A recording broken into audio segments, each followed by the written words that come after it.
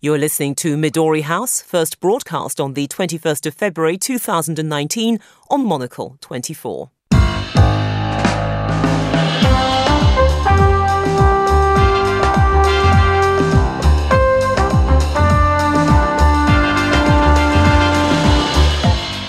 This is Midori House, live from Studio One here in London. I'm Juliette Foster, and coming up...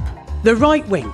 The hardline, anti-EU awkward squad that have destroyed every leader for the last 40 years are now running the Conservative Party from top to toe.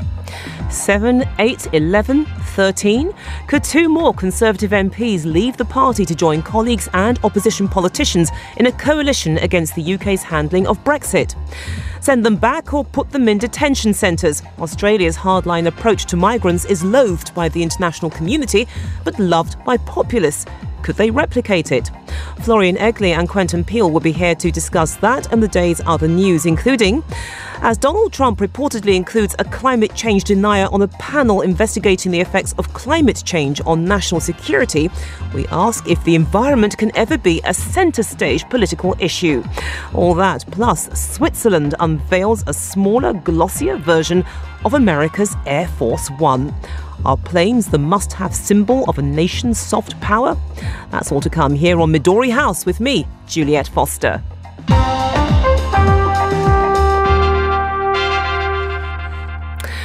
Welcome to Midori House, and joining us from Monocle Studio in Zurich is Florian Egli, who is Vice President of Foras, which is the Swiss think tank on foreign policy. And here in London, I'm joined by Quentin. He's an Associate Fellow at Chatham House. He's also a Financial Times contributor. So, gentlemen, welcome both of you to the programme. Thank you so much for joining me. Now, let's start off with the news that two senior Conservative MPs say they will resign from the party if it doesn't change its direction on Brexit. The threat from Justine Greening and Dominic Grieve comes a day after three of their colleagues left the party to join an independent coalition of MPs from the opposition Labour Party. It's another major headache for British Prime Minister Theresa May, who's promised to give MPs a vote on Brexit by the 27th of February. However, she's under heavy pressure from pro-EU ministers to put a revised deal before the Commons and rule out a no-deal Brexit. Quentin, it seems that a day can't go by without referring to some chapter in the Brexit saga. But are more Conservatives likely to abandon their party to join this independent bloc? And if so, which names are in the frame? Yes, I think there may well be more. The key question at the moment is whether Theresa May carries on with her game of chicken and actually blunders, if you like, into a no-deal Brexit. Because a no-deal Brexit would appall at least a third of the members of, I think probably, of the Conservatives in the House of Commons. And in the government, probably 4 members of the cabinet might quit. Now, they mightn't quit and walk straight into the new party, but nonetheless they are deeply unhappy. And I think that the game of chicken that Theresa May's been playing all along to, if you like, terrorise her party into backing a very unpopular Brexit deal by threatening no deal, looks set to blow up in her face. It's the one thing that the real hardliners actually want. They want to crash out of the European Union. And there is a huge divide within the party, which is only just coming to the surface now with those 3 women who left the party yesterday and joined the independent group. I'd like to get the view from Switzerland. Florian Egli, the key expression which stands out from that is this game of chicken, and also the word blunder. Is that how it's seen, the Brexit negotiations, from a Swiss perspective? Is there a sense that perhaps Mrs May is losing control of the situation and is playing a very dangerous game which, if badly handled, could blow up in her face? Yes, definitely. I mean, from over here, it's been a very chaotic situation right from the start. So for about almost 2 years now, it's been from the onset very unclear what the actual options are. And I think part of what we see now is the result of holding referenda or voting on issues without actually knowing what the options are. And that being said, it's not just that the people that voted didn't know what the options were or are today, but it's also that the people in power don't really seem to know what the options are, and it seems to change sort of from week to week, and it's very hard to see where this is going.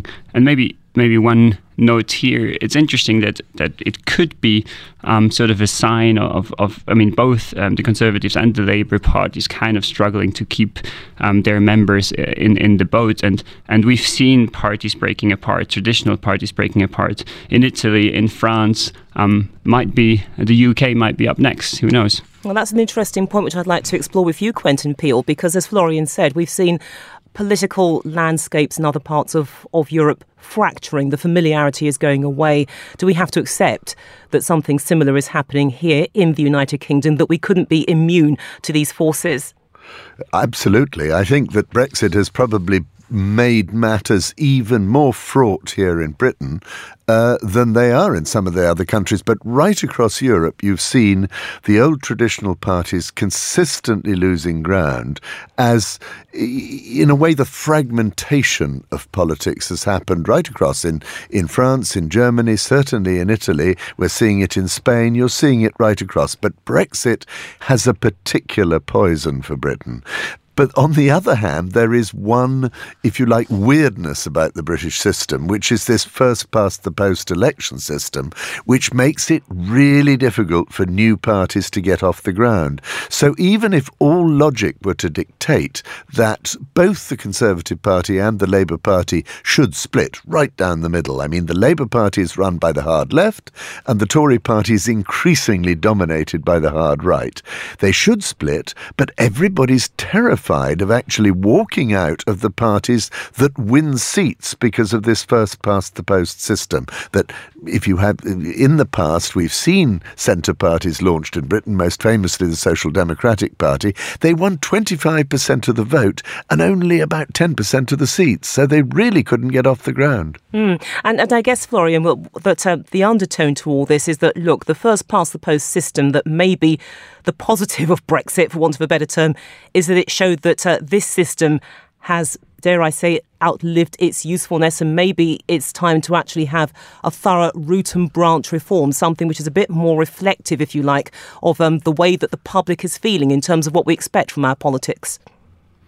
Yes, definitely. I mean, it might. I mean, it's hard to comment from here, but it might be that just the whole system is outdated to an extent that people also actually don't feel represented anymore, which then turns into a very, very dangerous game. And I mean, it's not the only case in Europe. I mean, in France, for example, you've seen the first round in the elections where four parties basically split the vote between them, all sort of around 20, slightly above 20%. And in the end, Emmanuel Macron actually has a comfortable majority that also doesn't reflect what the initial sort of vote was when there were sort of several choices and more than just two. So I think, I mean, in general, we have to start thinking how can we make use of new means, for example, of digitalization, to actually make democracy attractive again and actually motivate people to engage and to start these debates and to go vote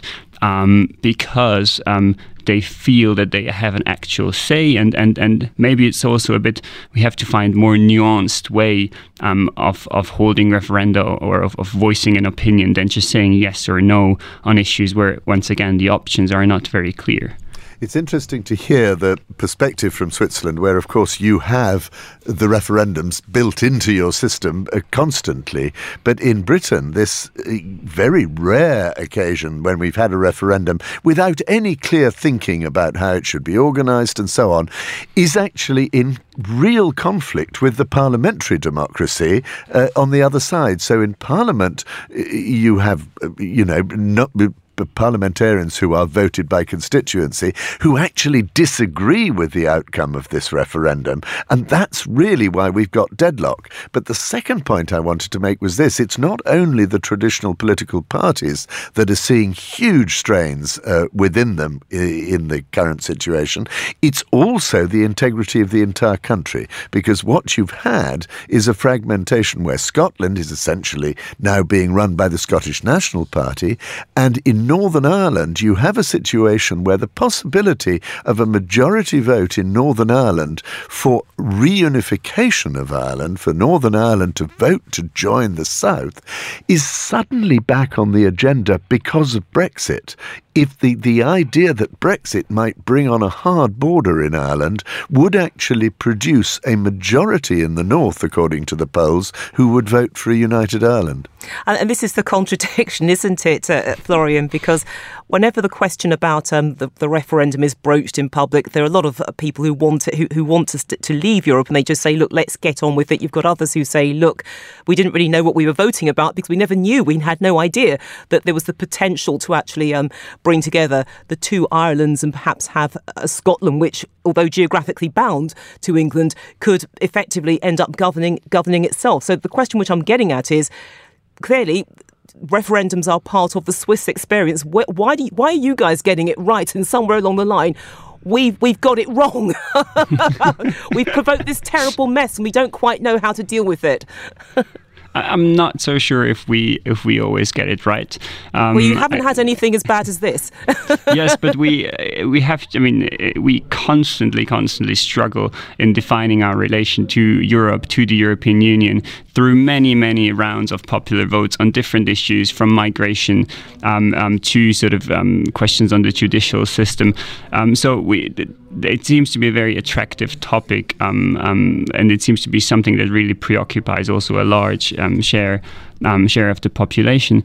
But I think it's kind of, maybe it's a tricky situation, let's put it that way, because on the one hand, it's kind of normal or obvious that people would want to have referenda and would want to voice their opinions. On the other hand, our world is getting so complex that many issues are extremely difficult to put on a yes-no scale.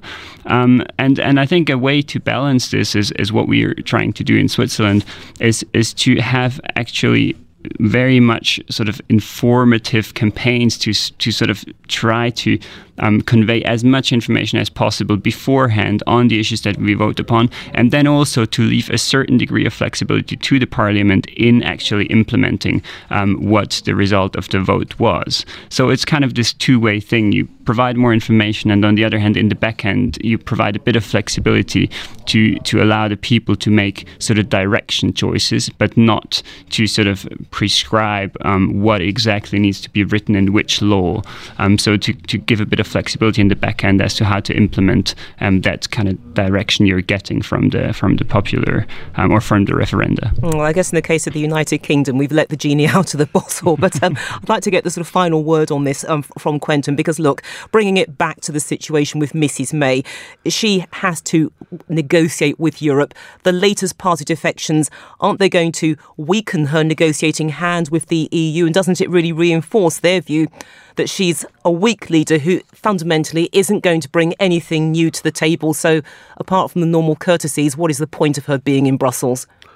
Very little, I think. I think there are two things going on. One, they do indeed see that her chances of getting a majority in Parliament, if they do make some pretty fundamental concessions, i.e.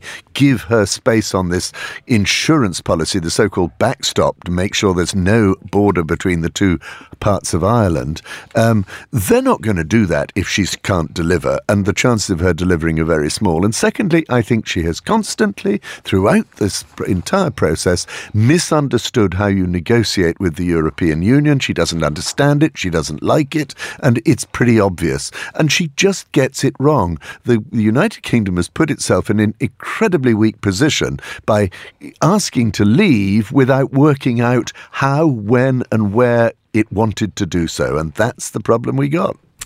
Oh dear, but we live to fight another day. Moving on now. Immigration is a hot-button subject with populist politicians who've exploited public fears over the issue to win support. They often cite Australia's zero-tolerance approach as an example of how a tough stance can work. Asylum seekers in boats are either turned back, or those who make it to the country are shipped off to remote camps in Nauru and Papua New Guinea.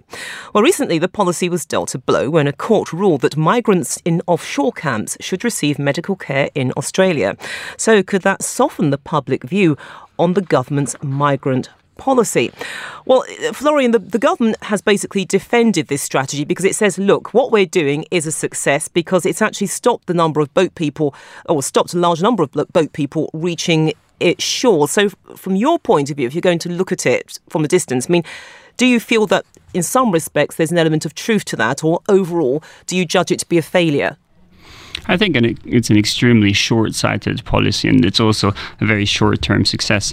So one term that always comes to my mind in these discussions is from the strategic management literature, kind of, where one of the principles is do not bet against trends, right? It's always a very stupid decision as a company, as a leader, to bet against really major ongoing trends. And I'll give you 3 trends that I think are at play when we talk about migration, and that's actually globally. That's not Australia specific or Europe specific. So one is transport costs are going down, so it becomes cheaper and cheaper to travel, and that's to travel legally or illegally. That's to travel by air or boat.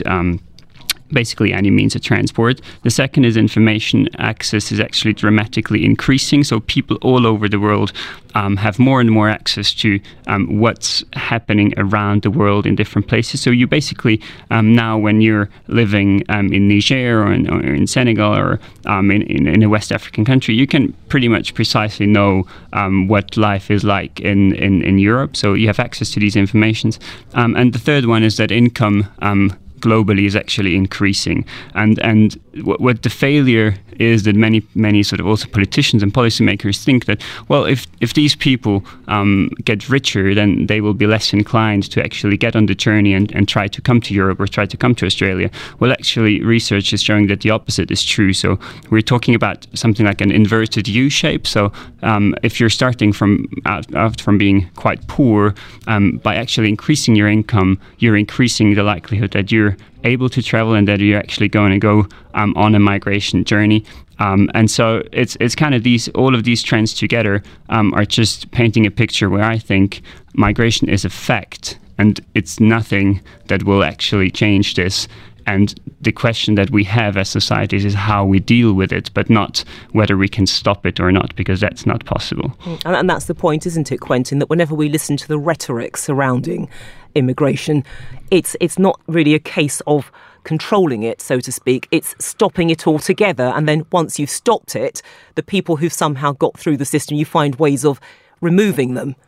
Well, it's unstoppable, essentially, and I think that's what Florian's just been saying. Sure, but that's the point, though. A lot of politicians are not actually bringing home that reality. They're saying, look, we need to stop it completely, or perhaps bring it down to manageable levels, whatever a manageable level is. And they're completely confusing the two groups of migrants, that's to say genuine refugees who are fleeing conflict, fleeing persecution, and economic migrants who are poor, not the absolute poorest. They tend not to be the ones who leave. It's those who are just starting to come up the income chain who actually have got the incentive to actually go and try and find a better life. But the political backlash against it deliberately mixes up those two groups. So what the Australians have been doing is really exploiting their geography. They are a massive island.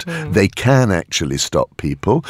They've then effectively bullied some of their neighbouring states into just taking these dreadful camps of migrants. And it is sort of out of sight, out of mind, I fear, for rather a lot of Australians who seem to think, well, the policy has worked, we'll go along with it. And then more and more reports have come of the mental health problems of children who are being just left there to rot in places like Nauru. And I think that's what's caused the backlash against the government. They're now trying to, pin it all on the opposition and saying, we're going to get overwhelmed by migrants. We're not talking very large numbers. Far more irregular migrants come in by air, come in through, if you like, very visible routes and stay. And Australia, of course, is a country of immigration. That is the reality. But let's explore this in a little bit more depth, Florian. I mean, politicians have made great play with immigration, notably the ones in Europe and the movement of people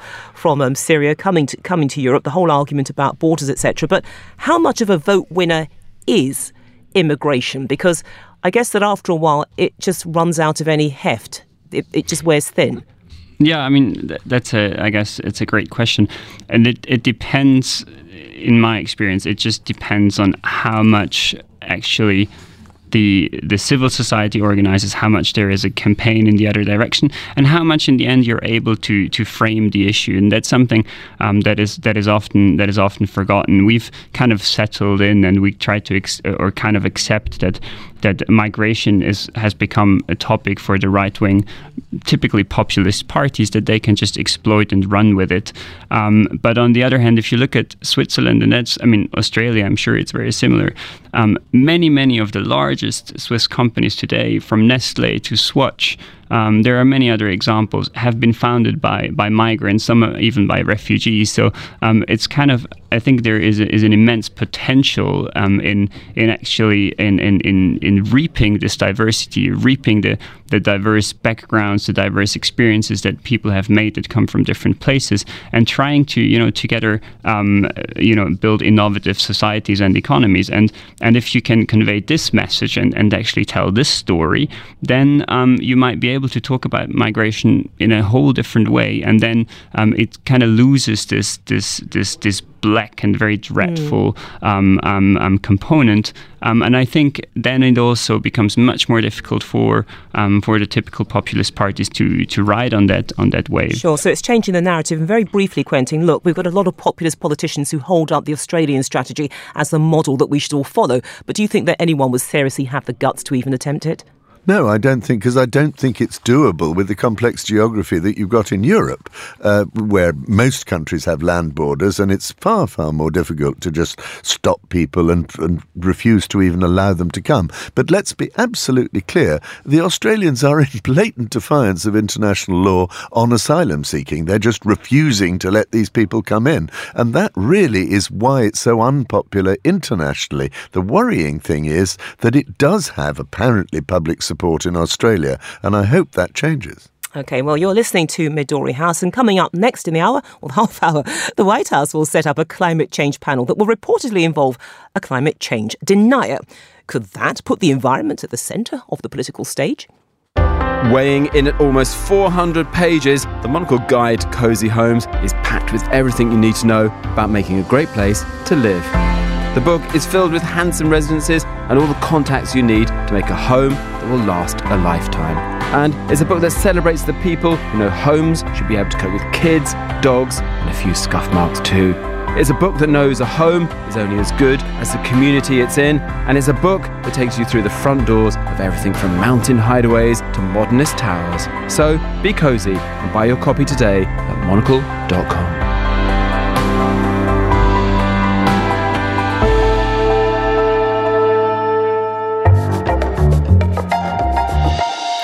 You're listening to Midori House with me, Juliette Foster. Still with me are my guests, Quentin Peel, and joining us from our studio in Zurich, Florian Egli. Now, the US President Donald Trump is looking to establish a panel examining the effects of climate change on national security. One of the panellists is reportedly William Happer, a scientist who claims the greenhouse gas carbon dioxide is good for humanity. Meanwhile, in Britain, the opposition Labour Party is drawing up plans to move the country towards a decarbonised future. Two different approaches, yet the environment doesn't always provoke the kind of passionate debate associated with immigration, the economy, or dare I say it, Brexit. The big question, of course, is why. But let's start with you, Quentin. Do you think that the global public perhaps has a greater sense of engagement with environmental issues than it's given credit for? Well, I think there's very strong feelings held about it, and you see that actually right now, for instance, with this movement in Europe where school children are coming out on the streets and really trying to shame their parents, if you like, into taking climate change seriously. Having said that, I think it's is it a love-hate issue or what? We find it very difficult to come to terms with this because actually for sanity to prevail on climate change requires us all to change change our own lives and our own lifestyles very dramatically. I mean, if you take just one thing, the motor car. The motor car is at the heart of so much of the pollution that we see, that you and I suffer coming here to the studio closest to two of the busiest streets in London. And that is very real. But who is going to give up their motor car? And then you saw that in France. Look at the Gilets jaunes movement that rose up against Emmanuel Macron. Why? One, because he put up the price of diesel fuel for environmental reasons, and then he tried to cut the speed limit on rural roads for exactly the same reasons, and he faces a huge backlash from ordinary people. Yeah. And Florian, look, Donald Trump himself, he's described climate change as a hoax, but in a curious way, hasn't that actually pushed it, if not within the political foreground, certainly closer? Because in a weird sort of way, that type of perception has made him a bit of a gift to the climate change debate. It has certainly put the debate back to centre stage, which is good and necessary. And maybe just sort of adding to what Quentin has said before, it's hard to actually act on climate change because it's kind of the image that comes to mind is always you go to your doctors and your doctor tells you you're a bit overweight and you should watch your diet, but then it's so inconvenient because it's really it's a pleasure to eat and why would you restrict yourself? And I think that kind of analogy you can use that when you look at cars, for example, too. But now the world seems to change a bit because now your doctor might all of a sudden be able to actually tell you, I've got a different diet that tastes just as good as what you're usually eating, but it's actually not making you gain weight. And that's, if you take the example of cars, that's electric vehicles. So we're starting to slowly come to a world where actually alternatives are possible, and these alternatives are attractive also economically,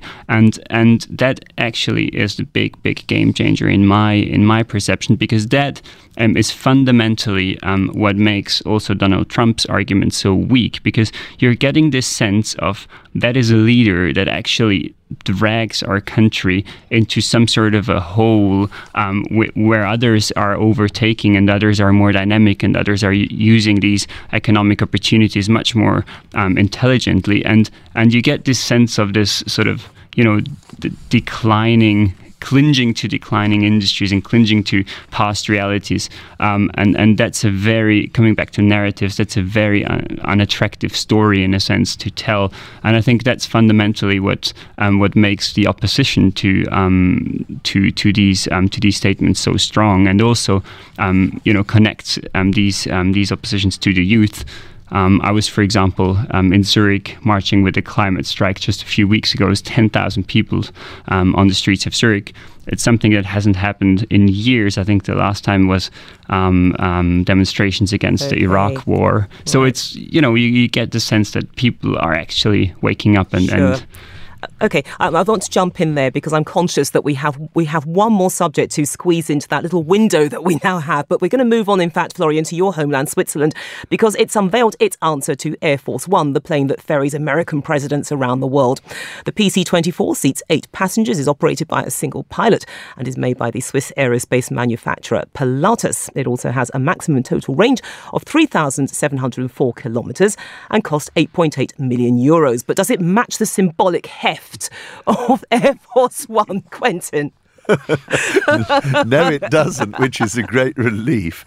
I do wonder why our leaders have to insist on having these ghastly planes and sort of making a statement. I don't think the ordinary people give them any greater respect for it. I think if there's convenience, it's fine. But actually, in the old days, of course, British Prime Minister always used to go on Royal Air Force planes, and everybody sits in Royal Air Force planes facing the back. It's a very weird situation, completely unlike, the sort of rather comfortable time you might have on an Air Force One. I mean, I'm intrigued, Florian. What was the reaction of the Swiss public to this plane? Because, look, €8.8 million is very cheap. It's probably what you'd pay for Air Force One's fuel bill in a week or something. But are the Swiss quite sort of happy about this official plane, or are they, well, we don't really care?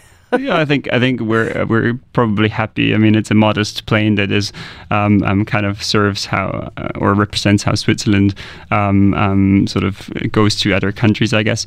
But I mean, even you look at the range is 3,700 kilometers, and that kind of brings you to the conclusion that our government representatives will actually have to take normal planes for many destinations. And we've had quite a bit of a debate on whether on who actually is flying first class and who isn't. So we even have some of our leaders, of our ministers, actually flying business class for larger trips. So I think I much prefer personally this to a large Air Force one, and I think it's kind of gives a sympathetic picture of how politics work here. Well, I always think that if you're landlocked, you can just get the train, surely. Or am I just being very ignorant here? You should. I wish there were high-speed trains throughout Europe and Switzerland were connected to it. Okay, we have to leave it there, but that brings us to the end of today's show. Quentin Peel here in London and Florian Egli in Zurich. Thank you both for joining us here at Midori House. Today's show was produced by Ben Ryland. It was researched by Fernando Augusto Pacheco and Rory Goodrick. Our studio manager was Kenya Scarlett. More music coming up next, and this week's edition of The Urbanist premieres at 1900 here in London, and the Monocle Daily wraps up the day at 2200. Midori House is back the same time tomorrow, 1800 London time. I'm Juliette Foster. Goodbye.